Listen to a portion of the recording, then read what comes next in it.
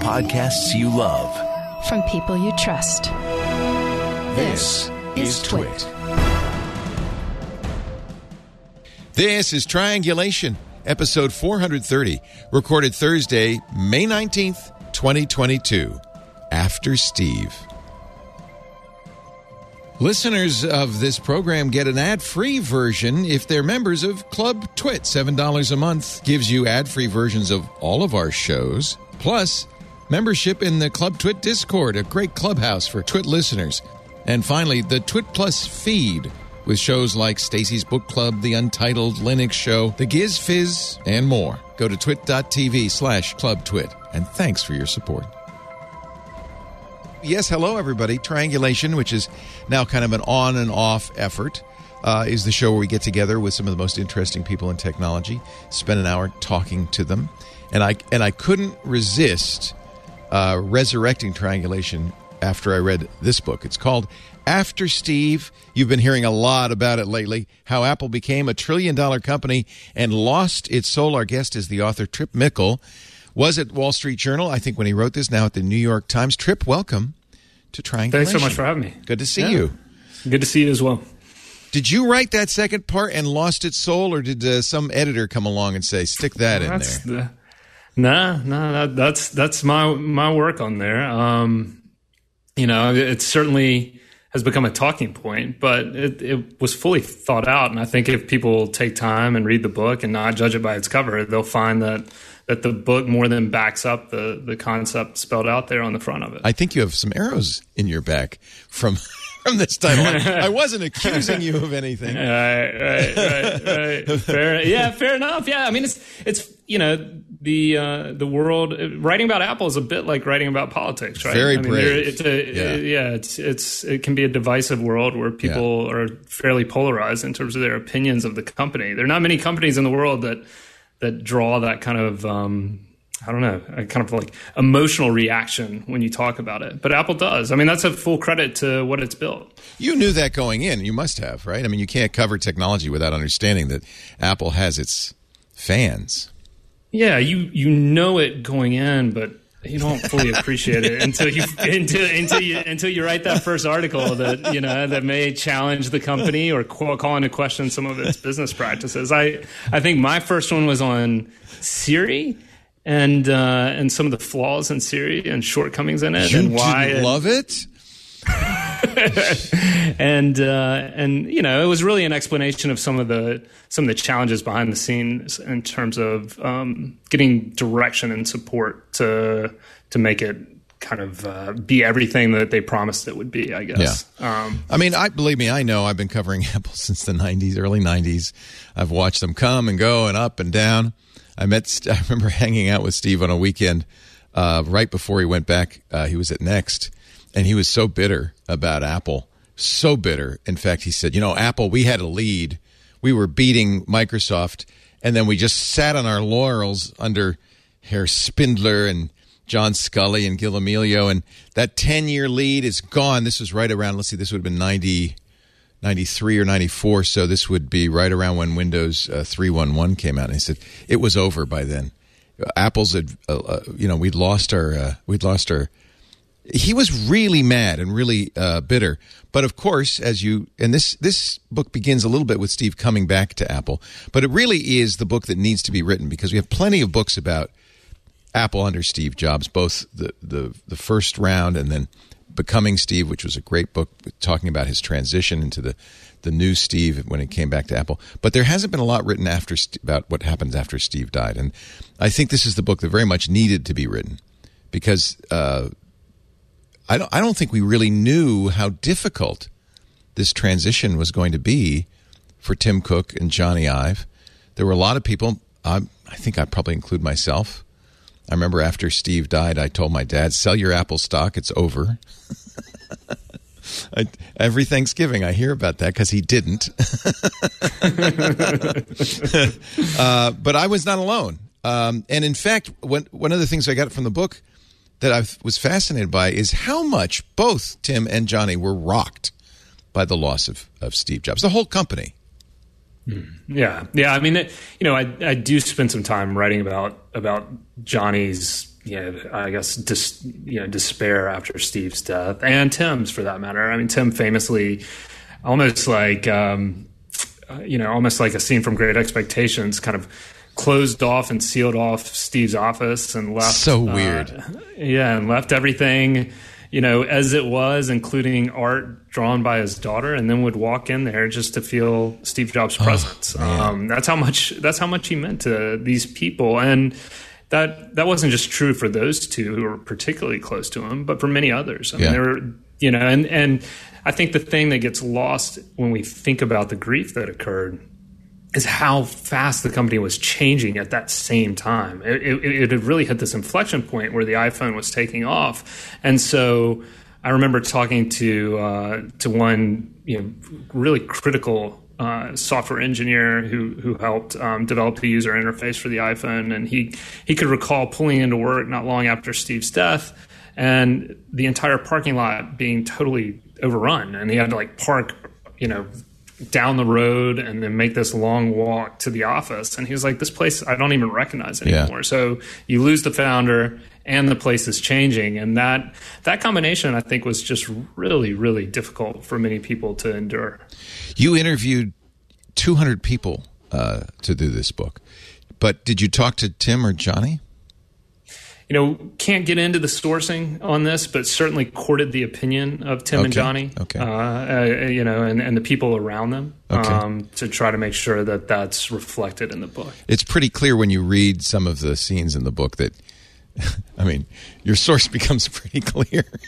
You say that, and I got to push back a little bit because I was watching the snippet from The View where they had Jonathan Martin on to talk about this McCarthy audio that he got, and he was just making the point that everybody thinks they know who provides this audio recording, but ultimately it's never who you think it is. People who are connected to these things. I certainly don't want to get anybody in trouble, but I think there are only two people in the room when Johnny Ive observes how beautiful the sunlight is coming through the window, and I'm assuming it wasn't Johnny that told you about that, but that's not important. That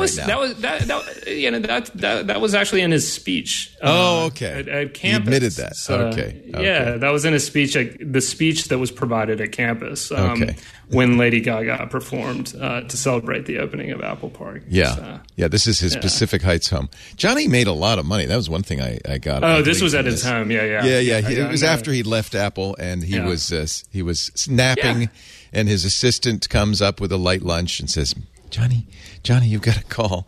And Johnny looks up.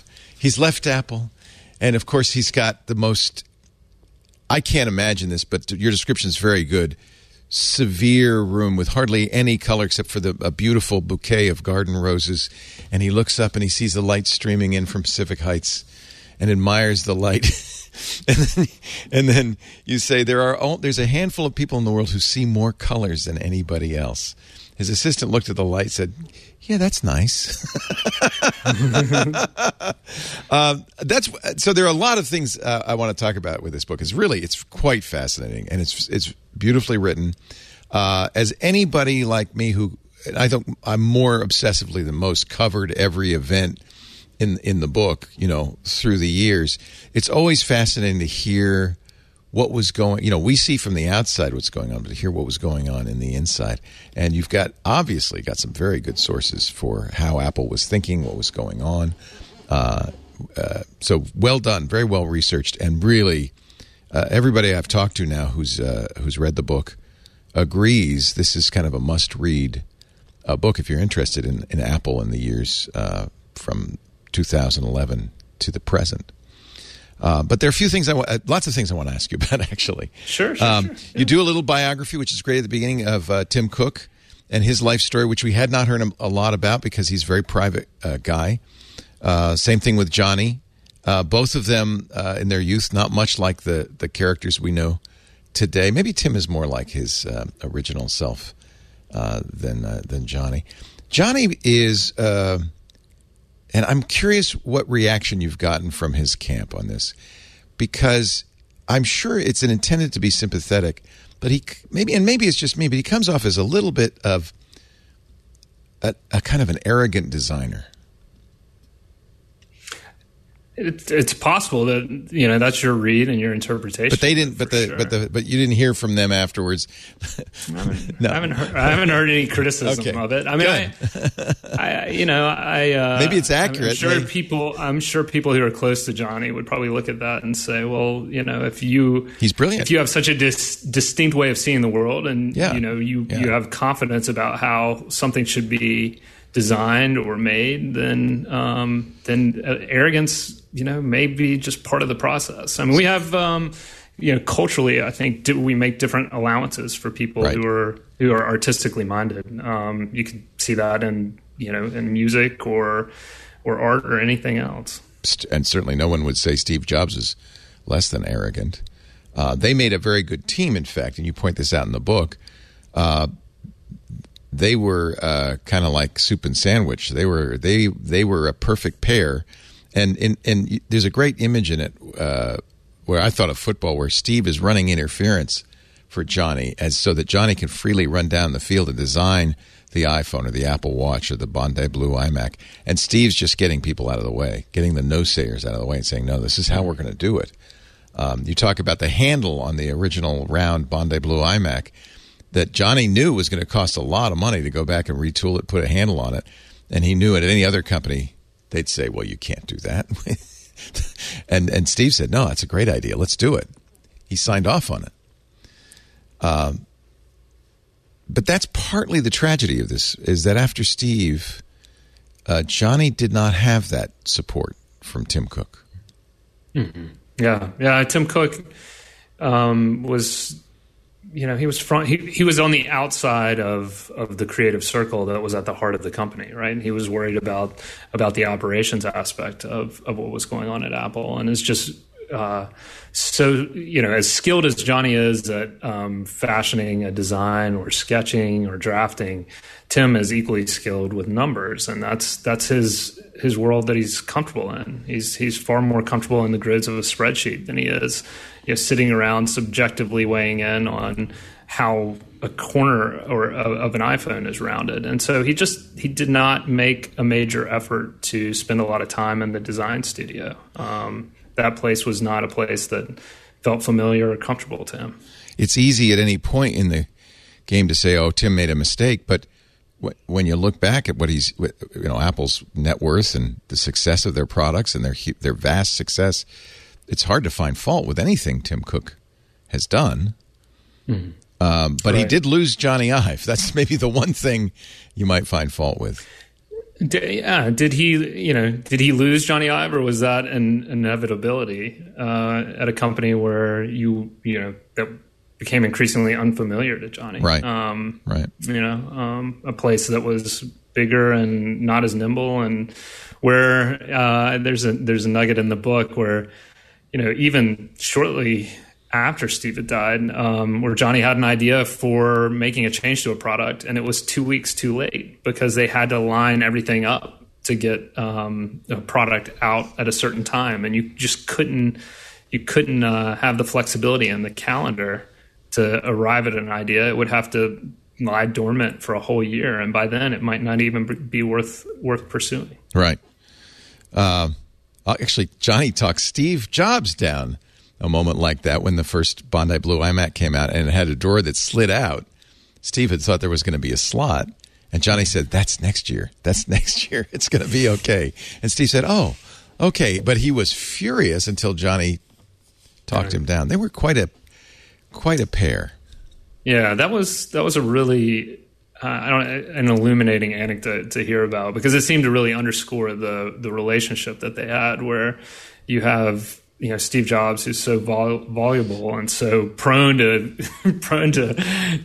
yelling and screaming at colleagues, and Johnny, who's relatively quiet and reserved. He can yell as well, but he had a way of being a calming presence for Steve and putting him at ease in moments of volatility.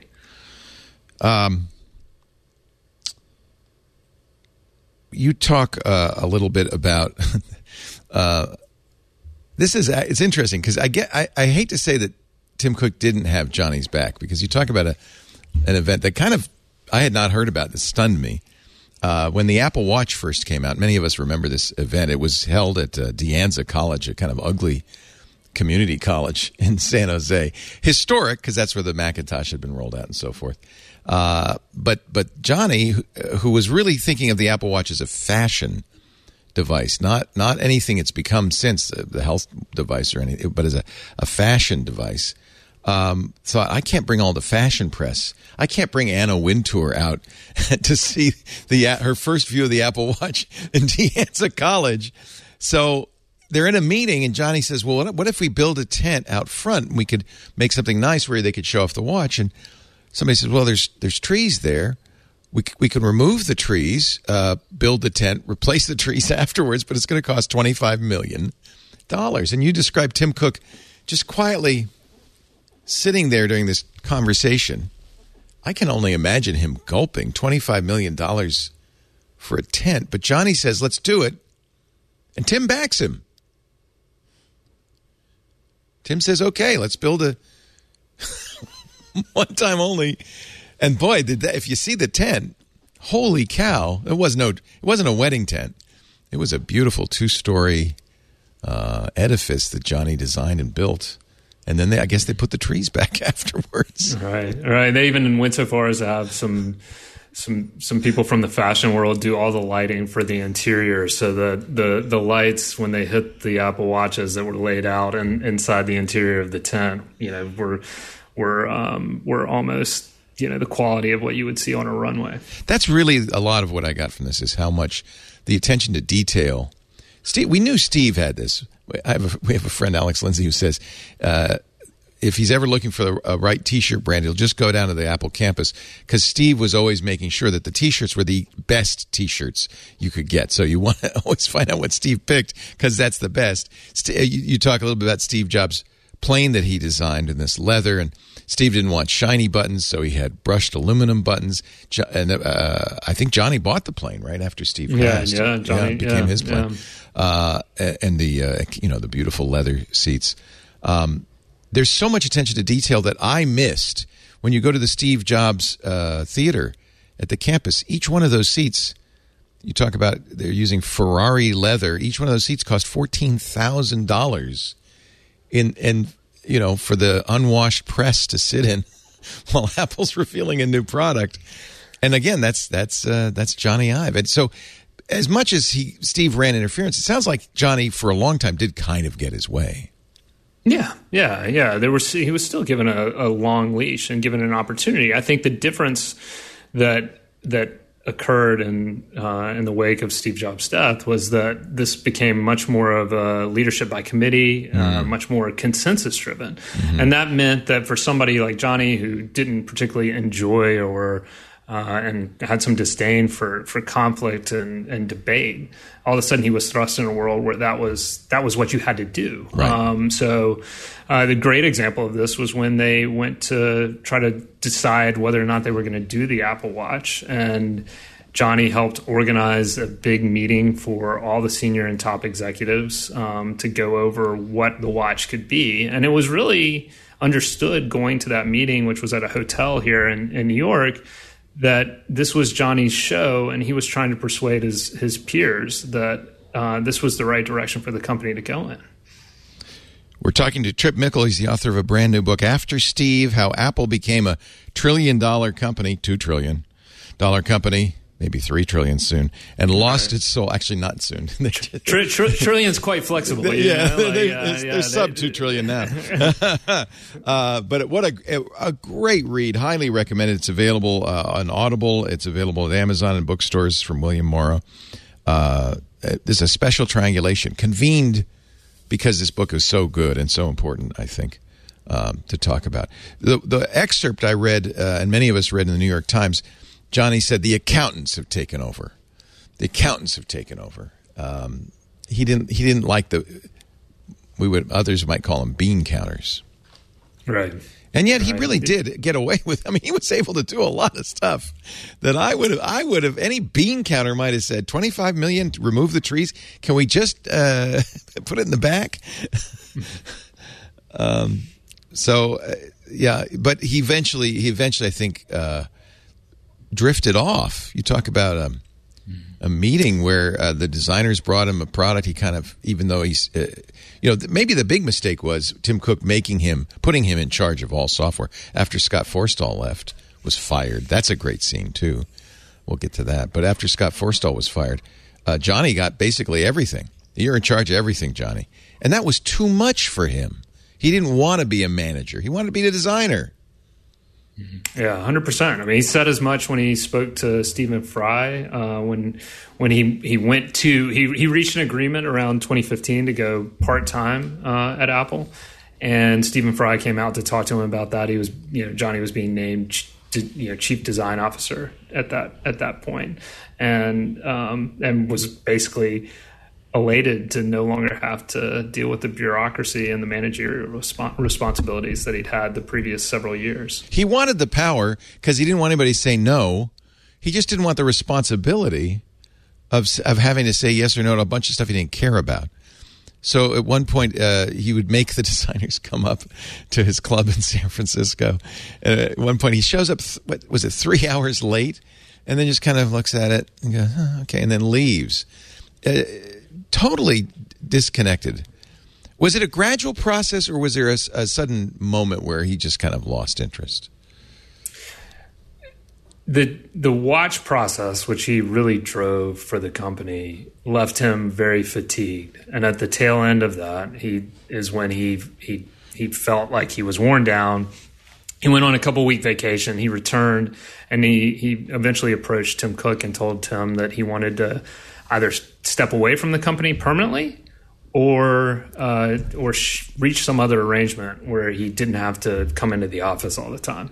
And Tim Cook didn't want to be in the, he told people around him that he didn't want to be remembered as the CEO who lost Johnny Ive at that time. This is 2015. There was still, I think, a deep concern within Apple, and a concern that had dogged him in the years right after Steve Jobs' death, that he didn't want to lose these really talented executives that Steve Jobs had assembled. And Johnny was at the top of that list. Right. So when Johnny made this request, Tim Cook reached an agreement that they thought they could live with, which was for Johnny to remain involved in, largely the new product areas. So forward-looking efforts like the Titan Car project and Apple Park, which needed to be completed, and come in on a part-time basis. But I don't think either one of them anticipated what the fallout of that would be, because this well-oiled machine that had functioned for years with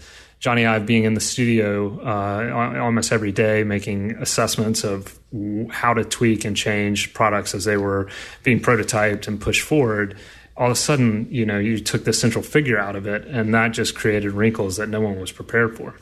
The watch was, though, the first product after Steve's death that was 100% under Tim Cook and really under Johnny Ive. And Johnny brought this on himself, by the way. I think we remember the charity product red auction that he designed a Leica. He and Mark Newson, his friend, designed a Leica camera for, and I think it was there was a red cooler or something, and just a bunch of stuff. He was working on all these other projects, doing the lobby of Claridge's hotel for Christmas, and just all this other stuff, in addition to spearheading what was going to be the most important product coming out of Apple since Steve's death.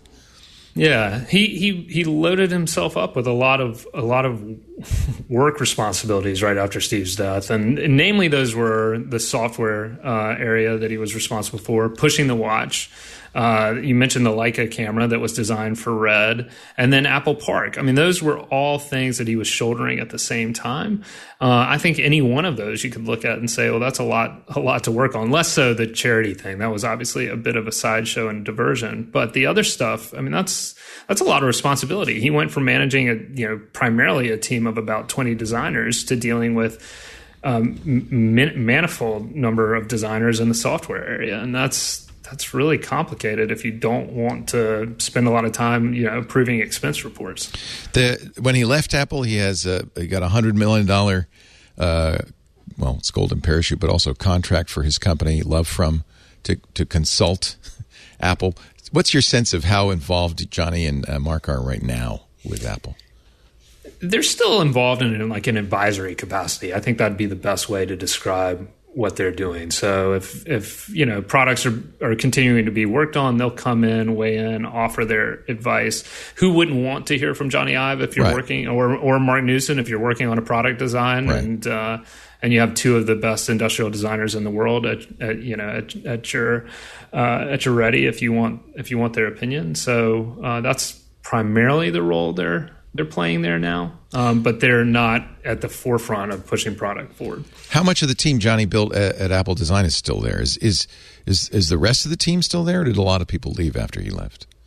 They concurrently with Johnny's departure, so this is shortly before and shortly after. I mean, that group of 20 lost about, if you include Johnny, about 7 designers. So they went through a real period of change. This is going to be a kind of a new generation of names. There are still some longstanding members of the team that are there, but many of the people who are leading the products at this point are less familiar to everyone. This is the team he built of 20 or so designers who probably most of us don't know by name, but we really know their work. It was a really well-oiled machine, it sounds like, at its heyday. Yeah, well-oiled and just incredibly collegial as well. Yeah. These people, they were friends. I mean, they have close bonds, and those close bonds will continue whether they're working together every day or not. Yeah. All right, let's talk a little bit about Tim Cook. You kind of alluded to that. He was, after Steve passed, he was very sad. Steve told him, don't ask what would I do. Do what you want to do, very famously. But I think he definitely felt the shadow of Steve looking over him. And he was, I think, the picture I get from your book is desperate not to disappoint, but to live up to the company that Steve had built. I think he and Johnny both felt that way, that they really wanted Apple to continue on in the spirit of Steve Jobs. That's a hard thing to do, though. No, absolutely. Especially if you know that your skill set is radically different from your predecessors, right? Nobody could fill his shoes. I mean, Steve was a unique, difficult in many ways, but a unique person who brought those products to life. The Apple Watch has been a success, but Johnny did not really understand what it was going to become. It didn't succeed right away. I remember very well when I got the first one saying, I don't know what you really need with this. It was there was a $18,000 solid gold one. That just didn't fit Apple's. It almost felt like if Steve had been around, he would have stopped some of these excesses of Johnny Ive, and maybe he would have seen what Tim Cook and the team eventually did see, which was that it was fashion. Yes, I mean I have to thank Johnny because I have 100 different watch bands, and it was Johnny Ive's idea to take this simple looking device and give it some customization with the watch band. Thank you, Johnny. But it was really Tim and his team who realized it's a health device. And that's where it has succeeded wildly.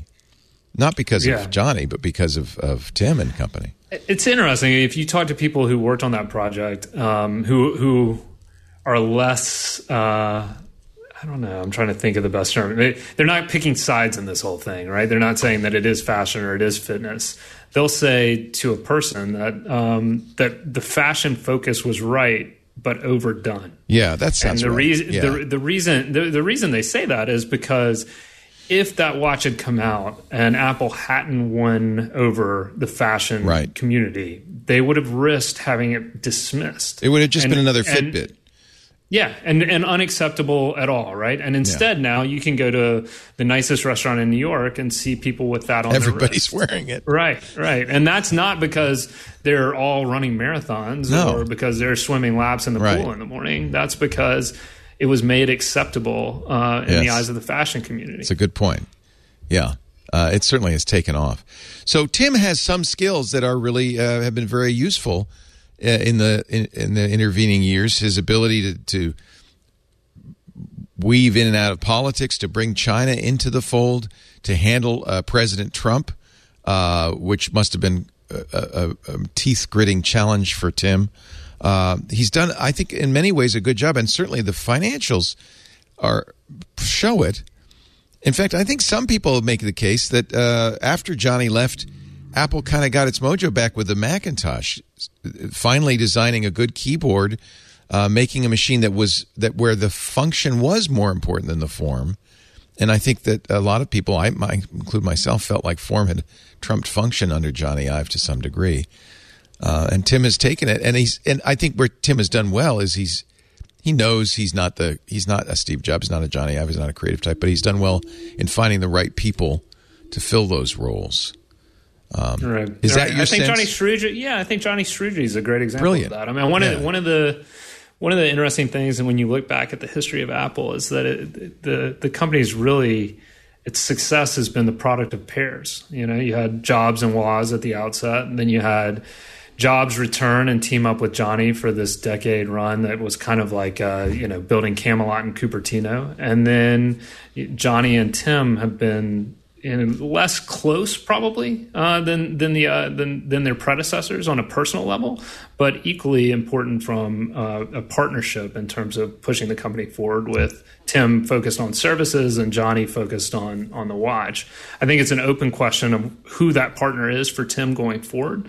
You know, who does he balance himself out with? And maybe just as Jobs had his Johnny, Tim Cook's found his Johnny and Johnny Struge. And you know, we're going to enter a period that is more chip-driven development. Certainly, we're seeing that with the resurgence of the Mac as a consequence of the M1 chip. It's remarkable, and it's all about engineering, not about design at all, which it tells you something. Right, and in some ways you can think about that and think like, well, in a way that makes sense, right? I mean, you can put numbers on a board and say, you're seeing this amount of improvement in terms of battery performance or processing speed with a chip. With a curved corner, that's a really subjective thing to say. Like, yes, but this is why that's important, and this is what that does for the product, and why people will buy it. Well, and Tim's supply chain expertise has really proven hugely important to Apple, where every other company is desperate for chips. Apple has sewn up the production of TSMC and is not. I mean, they're still suffering from supply chain shortages. But I can only imagine what it would have been like had Tim Cook not been there, spearheading their relationship. If Tim Cook wasn't there, we wouldn't be talking about Apple right now. I think not. Even if the iMac had been a success, they would have left sales on the table. They wouldn't have been able to ship enough product to fulfill the demand that Steve and Johnny created with that product. There was a big surprise in the book, and I had not heard this before.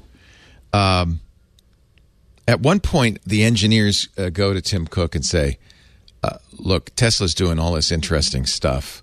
You guys don't have anything nearly as interesting.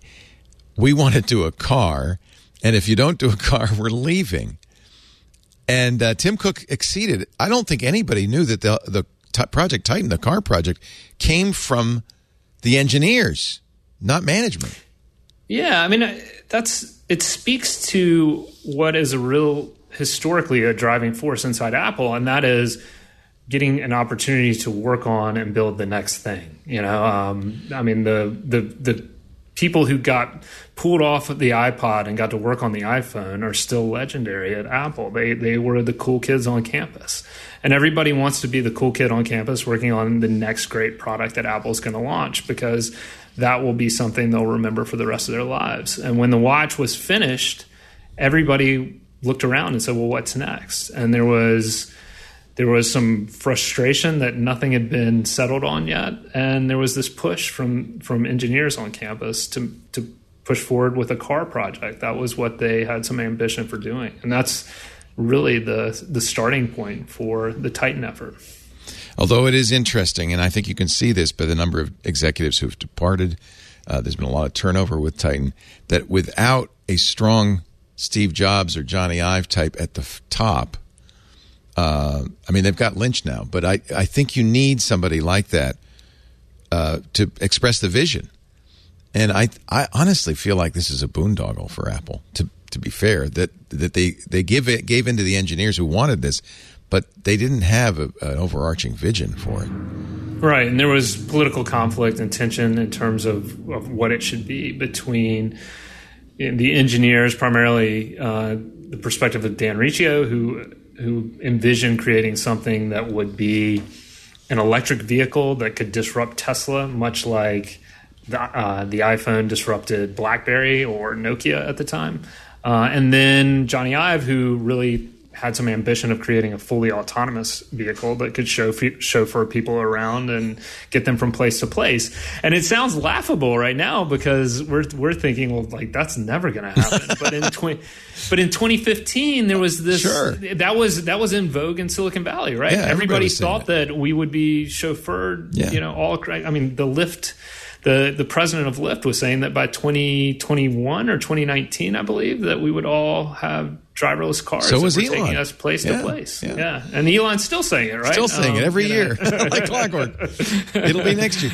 I think Johnny just wanted to design a really nice living room on wheels. I think some of this was his design. Like he wanted to design this thing. But wouldn't a nice living room on wheels be kind of like a great way to get around? I'd love it if so we'd all be living van life, But see that down by the river. That's why you need a technologist as well who can say, okay, nice idea, but that ain't going to happen. Although I have to say, and there's plenty of stories in the book like this where, the first Apple Watch, I love the scene where you describe, they brought out basically iPod Nanos and said, and Johnny says, well, I don't want it so tight on my wrist. And the engineers are going, well, I don't think the heart rate's going to work if you don't have it right on the wrist like that. And I mean, and now in 6 months, you have to take that iPod Nano and turn it into a little watch that we can sell. There are dozens of engineering challenges in this book and in the history of Apple where people just said that's never going to happen. And Apple, particularly under Steve, but somewhat under Johnny, I think, as well, made it happen. And that's, to some degree, the secret of their success was they made it happen. Doing the impossible has been fundamental to their business and their business success, right? And I know we both laugh about like the absurdity of driverless cars because we haven't seen that yet.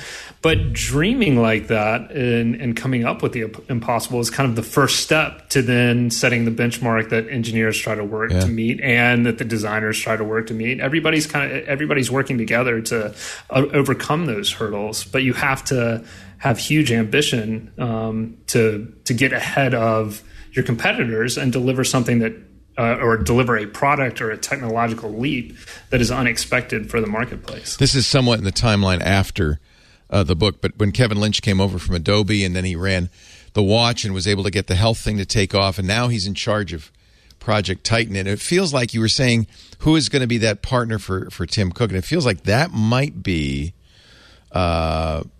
one of them anyway when it comes to the car. That's Apple saying, look, we got to put our best guy in there. And I think that right now that's who they feel is one of their best guys.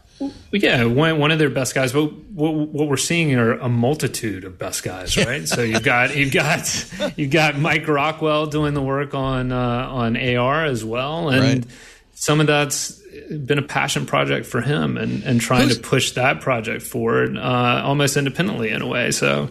Of course, hopefully Kevin Lynch doesn't have the same situation that occurred with like everyone else who's been in that position. Yeah, and they've all left. They've all left, right? Yeah. He's been a long-standing contributor at Apple, so you wouldn't want to lose somebody like that. But that seat has not been one that people want to stay in very long. It seems Tim Cook is big in on AR. I mean, Tim is a champion of that. Yes, is that your sense? Yes, but he's also a champion of autonomy, right? So. I think he takes direction from the people who know the technology and the product development process better than himself. A couple of other surprises, behind-the-scenes surprises. It's fun for me because, again, I've lived through this whole chapter, but don't know what's going on behind the scenes. I was stunned when Apple announced it was going to pay $3.2 billion to buy Beats.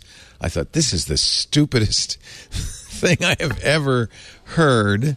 You talk about the negotiations with Dre and Iovine, and you mentioned, and I hadn't seen this before, Dre kind of screwed it up by saying, here comes rap's first billionaire. Apple had as you know, is very strict about secrecy and had very strict rules about nobody's going to mention that we're talking about this at all.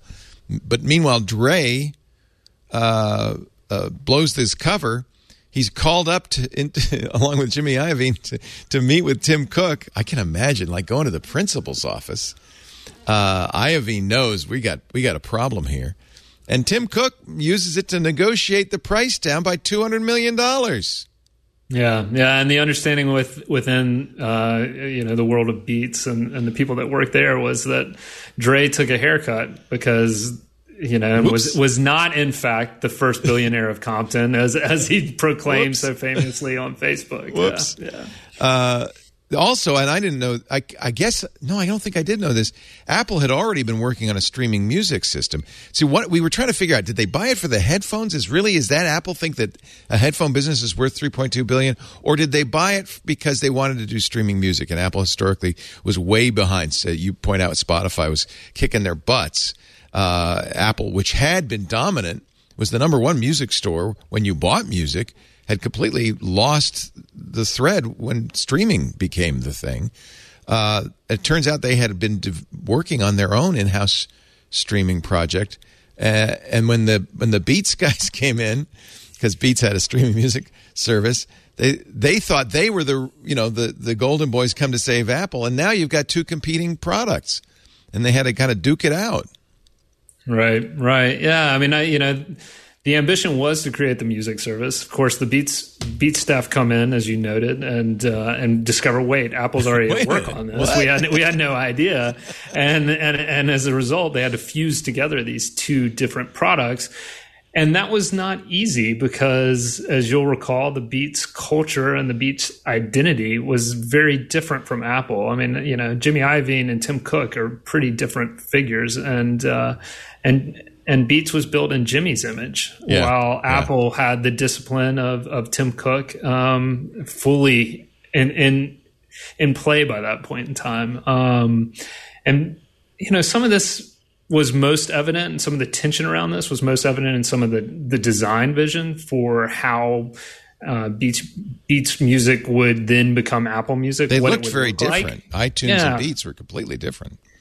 But the team from Apple favored a more iTunes-looking experience, and the team from Beats favored a more Beats-looking experience, which was a bit more of what we've seen Apple Music become. Right. Large album art and scrolling through songs and so on and so forth. And it really took Eddie Q weighing in and looking at and assessing the two different proposals as the book details. And looking at them and going, well, this one obviously looks better. Why would we do the other one? But that other kind of Apple-driven idea was at the forefront because the people at Apple had more power as this process was unfolding. As it turns out, it didn't matter because if you could put it on a billion phones and a billion pockets, you're going to win no matter what. And Apple's music was and is a huge success out of the box, even if it wasn't as good as Spotify. Yeah, I think that speaks to one of the interesting areas that Tim Cook got involved in when it came to the Apple Music development process, and it was their ambitions in terms of sales, how many subscribers they would sign up, and there was a meeting that the marketing team from Apple Music came into, and they said, "Oh, we think we can go from 100,000. These are people from Beats, 100,000 subscribers to 10 million," which they thought was a huge leap, and Tim just kind of sat back and said, "Is that the best you can do?" And by the time they walked out of the meeting, they realized they'd had to double their numbers to 20 million, which they thought was insane. But it's, and then the product comes out, and of course it faces a bit of critical blowback from tech reviewers.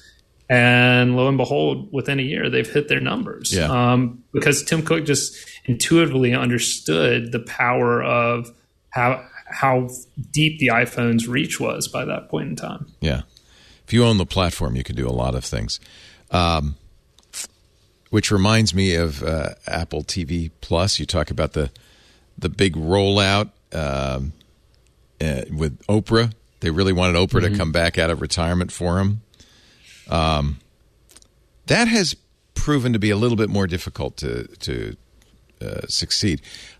But Apple has an advantage. They don't have to make money on music or TV because they have Apple One and they have services, and it's a value add. So they're kind of now with the trouble that Netflix is having. I think they're sitting in the catbird seat. So that may also end up being It's interesting when you look at some of Apple's good fortune over the past decade. I think the foremost example of that is Samsung and what happened to Samsung with its Galaxy phones exploding. Right, this was at a time where Apple.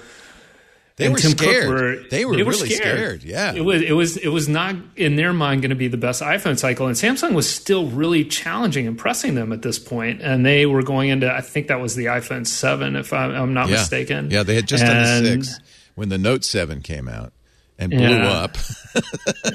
And so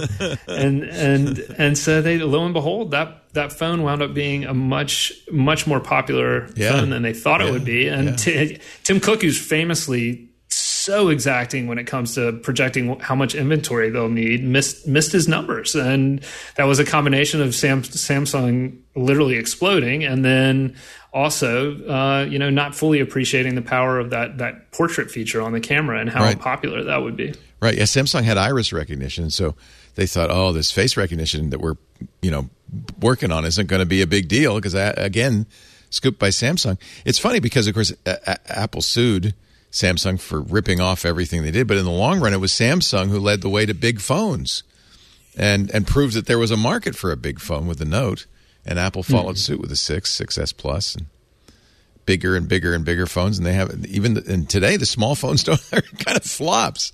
They can't sell them. Yeah. Right. Yeah. They're scaling back their mini ambitions, because it's not as popular as even people who are vocal about it would assume it would be. Yeah. So are you going to continue covering Apple, or if you had it? I recently joined the New York Times about a month ago, and I'll be covering Apple for the Times now. This is after about a year of covering Google. So I spent some time covering Google as well. I think you're better off. We're trying to figure out what the hell's going on with Google. They've lost their mojo, it feels like. Well, have they? I mean, they have possibly the most lucrative and best business ever created. That's the problem. They don't have to do anything. They've got search and ads. Yeah, search is just it's a license to print money. Right. So I think that it's interesting. That's what Apple doesn't have. They're always on the edge. They had the iPhone could have done that to them actually, because it's so successful. But I think they understand that it's 52% this quarter of their revenue, that they need it to be less and less and less, and they need something else. They need the next new thing. Google feels like they're just throwing stuff against the wall, and they get tired of stuff, and it doesn't matter because they've got search and search ads, and it doesn't. The rest of it doesn't matter. Right. They need to try to compete in the hardware space so that they don't fully have to subsist on the back of like Amazon. Let's say if the Echo had become even bigger, right? I mean, that Google Assistant would have been squeezed out of that marketplace. So they rushed out Google Home just to be sure they were competing in that world. But they've never found their footing from a hardware perspective. That's why they pay Apple so much for default search position. Even though for some reason Tim Cook can't seem to remember just how much. Some amount.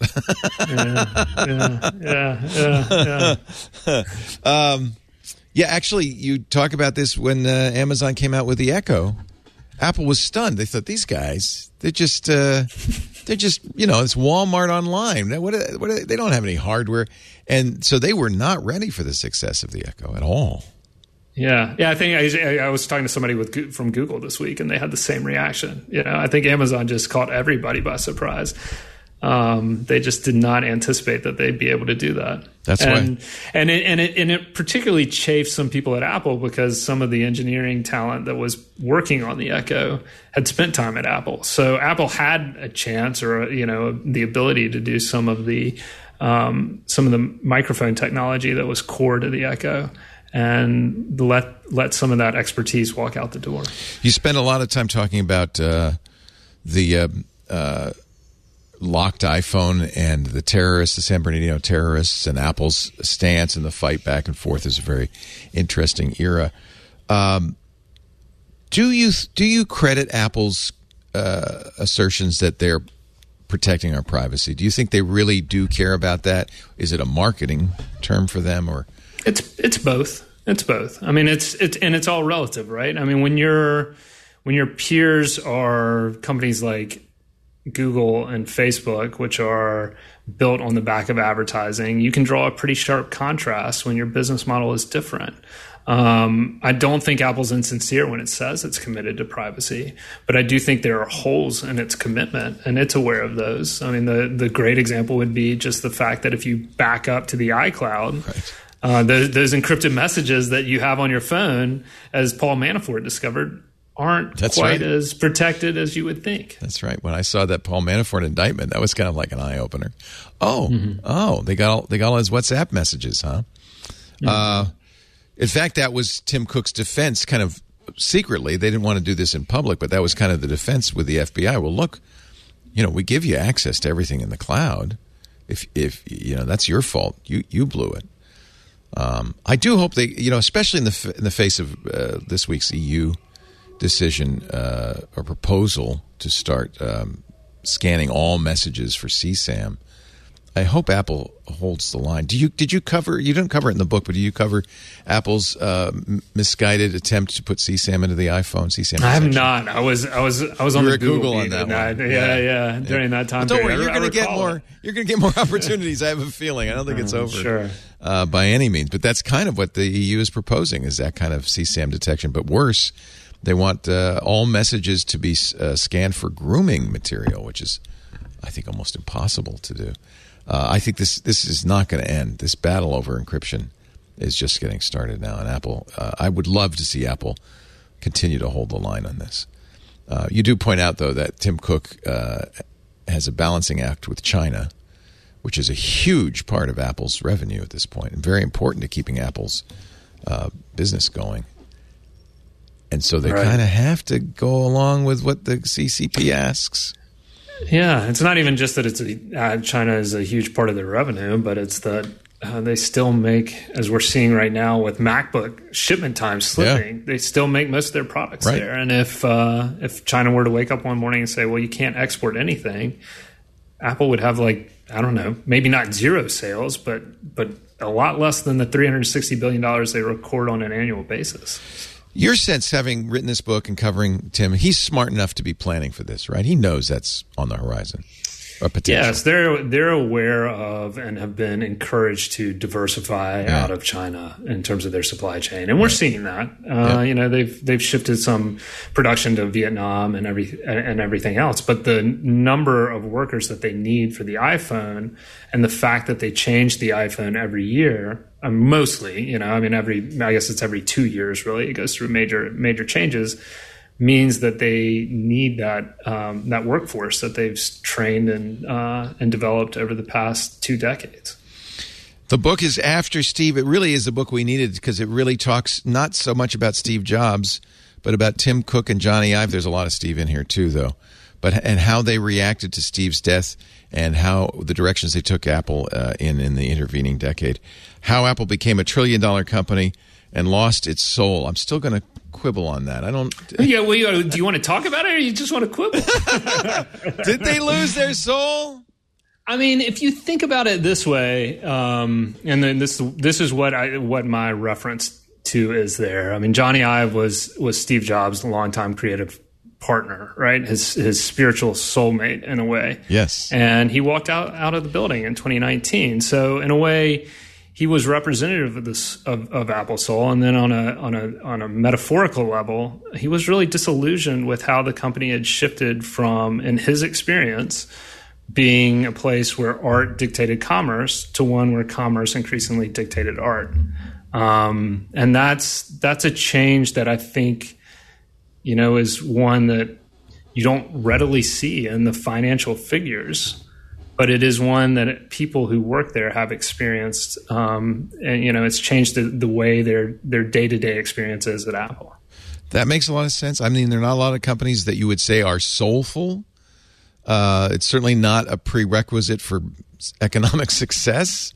And in fact, I think you can make the argument that in some ways Johnny did some things that were artistic, but not necessarily good for Apple as a company. So maybe losing your soul isn't the worst thing in the world. Johnny Cerrugi seems pretty soulful. I bet he can get down. Yeah, there you go. So, your soul can be reborn, right? I think you raised the really interesting question of who is to Tim Cook what Johnny Ive was to Steve Jobs. Who's going to be that guy? And I think you're right. I mean, you've got Lennon and McCartney. You've got the Beatles right behind you there. Obviously, Lennon and McCartney. I think it's not unusual in business to have an artist and to have a bean counter. And if you confuse those two well, you can really do amazing things. And that's what Steve and Johnny did. And so that is, I think, an important question. You've got a master of business, Tim Cook. There's no question about that. But whose is Johnny Ive? Is, I guess, ultimately the question. So maybe not lost, but searching for their new soul. I'll send you the edits on the next book that I write. No. I don't want to edit it. I think this is a perfect book. I highly recommend it. It's hard to put down. It's really great reading. If you're a close Apple follower, you'll thrill from all the behind the scenes stuff. If you haven't been following Apple closely, you may be amazed at this story, because it is not a clear arrow to the moon. It is definitely a kind of a random walk, but somehow they've made it, and this chronicles it. It's a really good book, Trip, and I'm very pleased that we could talk. As soon as I read the excerpt in the New York Times, I said I want to get Trip on the show, and now having read the book, I'm very, very glad we did. Good luck at the New York Times. We'll be reading you with great interest. And following your coverage of the fruit. Thanks company. So much for reviving Triangulation. To just for you, I did it. Fun. Just for fun. you. Yeah, it's been a blast. Thanks, I've enjoyed Trip. it. All right. Thanks so much for having me. We do right, Triangulation off and on when we get somebody great like Trip Mickle to do it. We will also put it you don't have to subscribe to the Triangulation feed, although that feed still exists. And if you were subscribed to it, here you have a surprise episode. But we'll also put it on the much more active Twit Events feed, and that's where you can get Apple events, Google events, announcements of that kind, and special events like this. So subscribe to one or the other or both. That's great if you do, and we thank you so much for watching. We'll see you next time on Triangulation. Bye-bye.